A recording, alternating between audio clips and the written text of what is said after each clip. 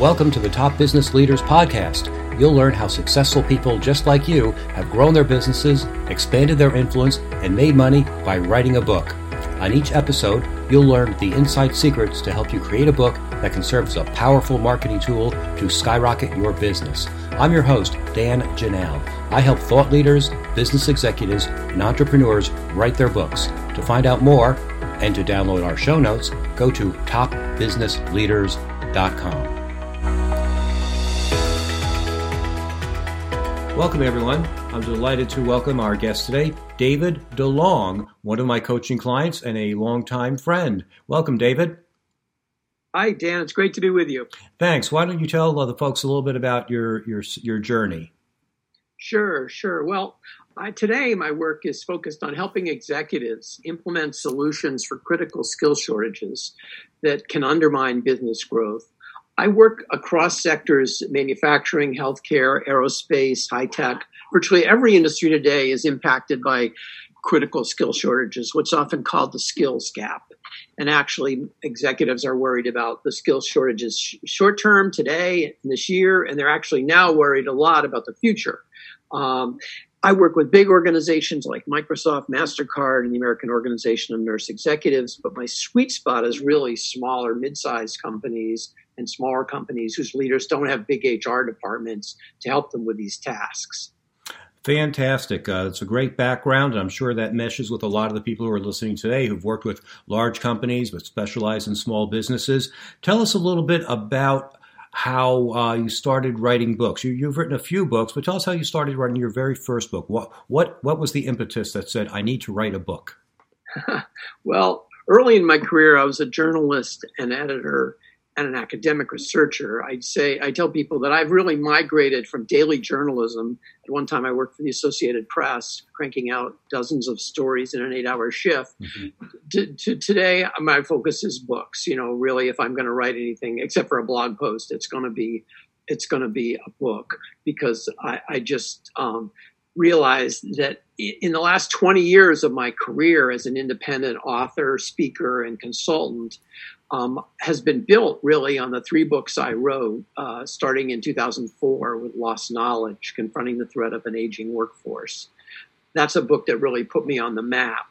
I've always said there's nothing like having your mother-in-law, who's a dyed-in-the-wool New Yorker, open up the Sunday New York Times and see her son's new book reviewed in the business section. My stock went up about 100 points that day. I'm sure that wasn't the reason why you wrote the book. Why did you write the book? Definitely Although not. that is a very good byproduct of writing a book. Right. Definitely not. The reason I wrote that book, and I think it's got to be true for most books, is I was passionate about, I discovered this problem. I recognized this problem in the marketplace, which was the looming retirement of baby boomers. Now, this is back in about 2000. And we could see there was a lot of concern about baby boomers are going to be retiring. And, oh, by the way, a lot of these boomers are going to be taking a lot of knowledge with them. And it's going to have an impact on businesses. And I identified a story which at the time was highly relevant. We went to the moon 6 times between 1969 and 1972. And the truth is we couldn't go to the moon right today if we had to. We're slowly working our way back there, but we lost most of the knowledge from those Apollo missions, and we can't go back to the moon. And that story is a real wake-up call for baby boomers who are just incredulous with the thought of, in this technology-intensive society, we can't always do something we've done well in the past. And it flags this issue of knowledge loss and the impact on business. So this was a problem I identified, and I went and I sold the book idea to Oxford University Press, and with my wife's blessing, took a significant amount of time, 9 months off to do further research on it. I'd already done a fair amount of research and wrote that book, and it really put me on the map in terms of an important idea that was read by a lot of senior executives. The head of the Nuclear Regulatory Commission had all his executives read it. It gave me a sort of a baseline level of expertise or perceived expertise. I got interviewed on, frankly, on Morning Edition on NPR by Steve Inskeep, and it was a great jumping off point. Fantastic. How has the book helped you get business? Well, books, I learned very early in my career that books have a great symbolic value in our culture. And I mean this sincerely. You get more credit from people, particularly potential clients, than you may actually deserve from a book. And this is Don't tell anyone that. Yeah, no, but I sincerely believe this. When you write a book, you're immediately perceived as the expert. But I had a very wise 7th grade English teacher who said, the more you know, the less you know. And there's nothing like getting a doctorate, which I did in my mid-career, to make you realize that. The more I learned about my field, which is organizational behavior and the impact of technology on skills, roles, and structures, the more I realized how ignorant I was and how much more there was to know. But the rest of the world still thinks you know a lot. You have a doctorate, you've written a book, you must, be the expert. And so the book helps me get business because it does several things. First of all, it's a proverbial calling card, or business card. It always gives you something to hand to a potential client, to mail to a potential client that would be seen as very valuable, that sets you apart. It helps an internal client, a client with the internal sell. It's always easier for a meeting planner or an executive in a company to turn to his colleagues and say, we're bringing in the author. This guy or this woman has written a book on this subject. So that immediately ups their credibility in your credibility in their eyes. A book also forces you to consolidate, organize, and extend your thinking about whatever the subject is you're writing about. And it leads you to create tools, which will be frameworks and stories to help clients. So it gives you material to use in your speeches and your workshops and your consulting. And I'm doing that right now. I've just decided to write a new book, which I'm calling Building Tomorrow's Workforce in Today's Economy. And I'm working on it each morning. And I'm recognizing that it's forcing me, I have a ton of material, but I haven't sort of packaged it. And it's forcing me it's a forcing function. So that's another thing. I think today it's hard to be a higher fee keynote speaker without a book. It's so easy to get one produced that it really, clients, they may not say it, but it helps your marketing. It gives you so much more credibility. And frankly, it helps you raise your rates too. You can charge more, when you have a book. So there are just a lot of ways it's helped me. I'm a huge believer that my 3 books have been the platform that have built my speaking business, which is how I make my living, as a keynote speaker. Fantastic. Lots of great advice there. So tell me, I know writing a book isn't easy. What challenges did you overcome when you wrote your books? Sure. Well, first, really is the funding, the research and the writing process. It takes time to get a book done, and you have to find the time where you're going to steal that time. Are you going to do it on weekends? You're going to do it nights? Depending on your energy level and when you're best at writing. I'm best at writing in the mornings. And so in each of my book writing experiences, I've had to sort of, come to terms for the family of say, okay, my income's probably going to be down a little bit now for this period of time because I'm going to put a lot of energy into producing this book. Now, every book doesn't require that. There are certain books where you will already have the material and you're writing something really short. We'll call it quick and dirty, 100 pages, 120 pages. That's not going to take that kind of time and energy. But if you want to do something that's really solid, you're invariably going to do more research than you realized, and have to reach out and do more reading and more interviewing than you expected. And in my experience, and most authors will tell you this, the process usually takes longer than you'd expect. I will say other challenges I've faced is missing pieces in the research, because I remember the book I co-authored on high impact talent management that we did with McGraw-Hill. My co-author Steve Troutman and I got the book outlined, and we thought we had each chapter, and then I start writing, and you know what? We're missing a story about this. We know we need to make this point, but we don't have a good story or a good case study or enough data on this point we're trying to make. So we have to backtrack and do research and fill in that piece. Now, good news is it isn't hugely difficult necessarily to do that research, because there's so much available on the internet today, but you still have to do it, and it takes time. So it's those missing pieces. It's not just, I'm going to sit down and write the book out and I've got everything I need. It's finding the holes.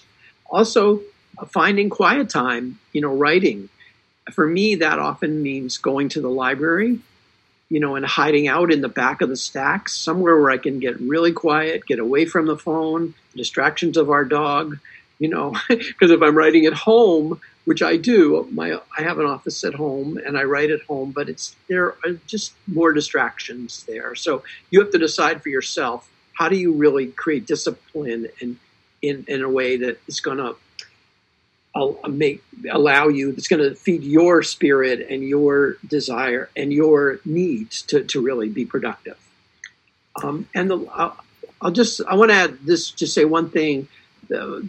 Organizing the book, I've really enjoyed, and Dan didn't ask me to do this, but I'm going to plug his book, Write Your Book in a Flash, because I've written 4 books over the years, and coming back to do a 5th one, really Dan's book has really been a godsend in really helping me quickly sort of set out a structure for how to think about laying out my book and outlining it. So I highly recommend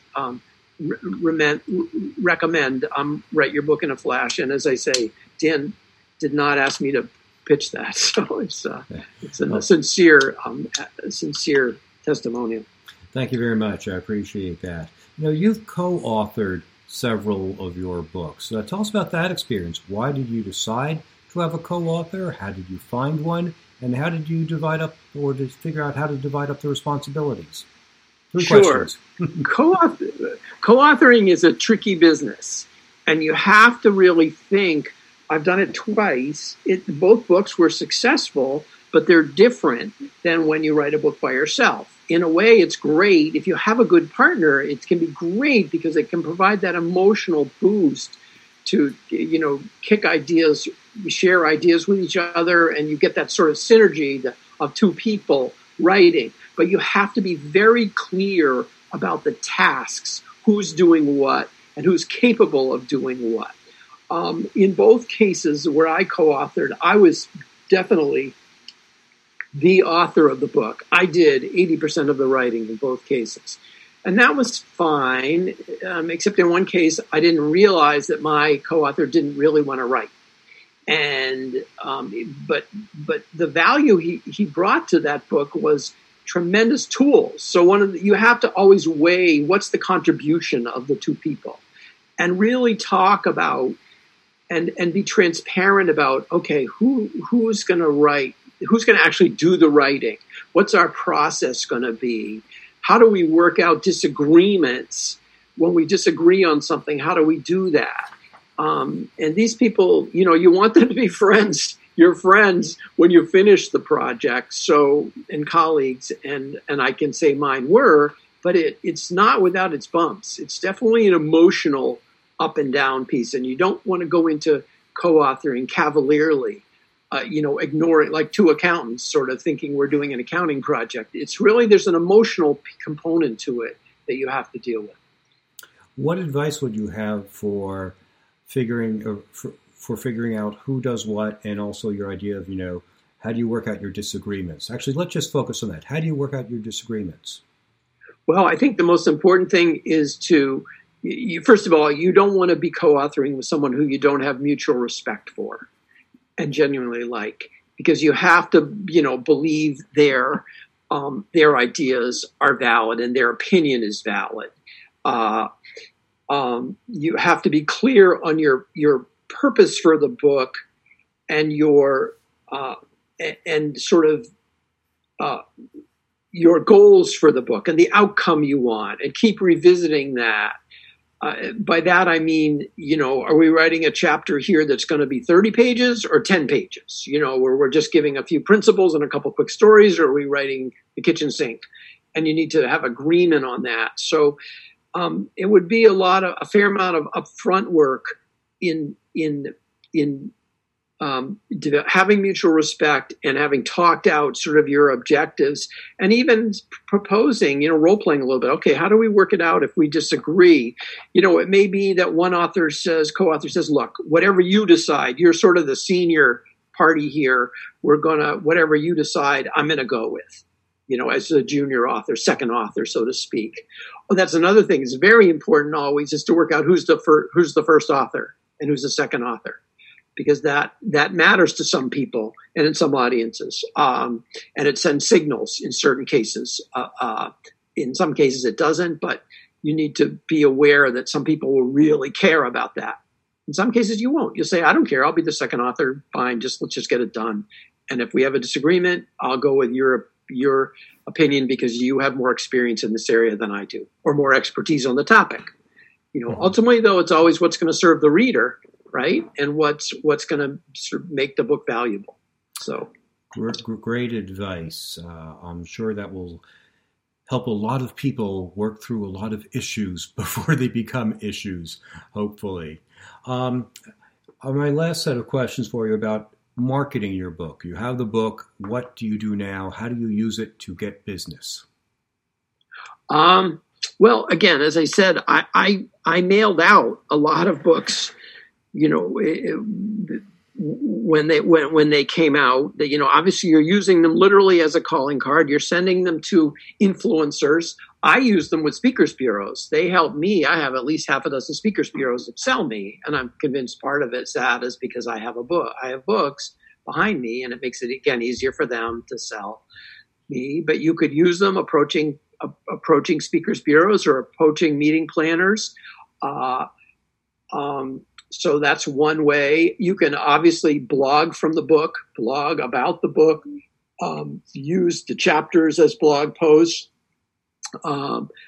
There are tweeting about the book or from the book, looking for reviews. Now, one thing it's important to understand, when you self-publish a book, that pretty much takes it out of the realm of getting reviewed in the general media. And nowadays, of course, that's not done as much anymore anyway, but there's still some places you can get books marketed. And I think resources like you, Dan, and there are some others, like Build a Book Buzz or something like that, Sandra, I forget her last name, who can help, authors of self-published books think about marketing their books and getting an audience for their books. That's another factor. But it's really important to know that you, as an author of a self-published book particularly, but any book, marketing can be so overwhelming. It's really challenging. You have to set boundaries, because there's now with Twitter and LinkedIn and all the different ways you can market, there's an endless stream of these opportunities, and you can drive yourself crazy if you don't have a plan and set some boundaries about how you're going to do your best to market your book and where you're going to use it. So it's important to go in with your eyes open, that it isn't just about writing the book, as I'm sure you've said in the past, Dan. You've got to think about marketing it, how you're going to use the book afterwards. The book doesn't sell itself. That's the truth. And my sales numbers will prove that out. It's one thing to write a book. It's another thing to market a book. Hey, as we're wrapping up here, David, why don't you tell folks how they can get in touch with you and tell us about your latest book and how people can get that? Sure. Thanks. Well, I'm writing now. I have the two books that might be of interest to the audience. One is Graduate to a Great Job, Make Your College Degree Pay Off in Today's Market. Graduate to a Great Job is available on Amazon, and that's a book that's really for young people coming out of college who are looking for their first, second, or third job, and it's got a chapter for parents. but it's based on more than 35 case studies of young people who came out of college and who landed jobs effectively, but the story of their journey and what they went through. So it's a very valuable book for millennials and for now Gen Zs coming out of college and for their parents. The book I'm working on currently, as I mentioned, is working title is Building Tomorrow's Workforce in Today's Economy. And it's really for executives around the future of work and the skills, how to think about the skills my workforce is going to need in the future and what to do about that, how to take action. Very practical book about addressing critical skill shortages today and in the near future. And my website is all one word, smartworkforcestrategies.com, smartworkforcestrategies.com. And you're welcome to go there and look at my blog because I'm always writing about these points. And I share my other research, some white papers I've written and reports. And I'm always glad to be a resource for folks who are wrestling with these issues, and certainly any meeting planners or folks who are looking for speakers or workshop leaders to address. Everything I do is customized. I always interview people in my audiences so I understand the issues they're facing in their particular industry or sector. And I love my work. So thanks. That shows. Thank you, David, and thank you, everyone, for listening today. Thanks for listening to Top Business Leaders, the only podcast that shows you exactly how people just like you have built their businesses by writing a book. If you'd like to write your book but don't know where to start, you can find great information at writeyourbookinaflash.com. Thanks again for listening. We'll be back next week with another insightful interview to help you become a top business leader.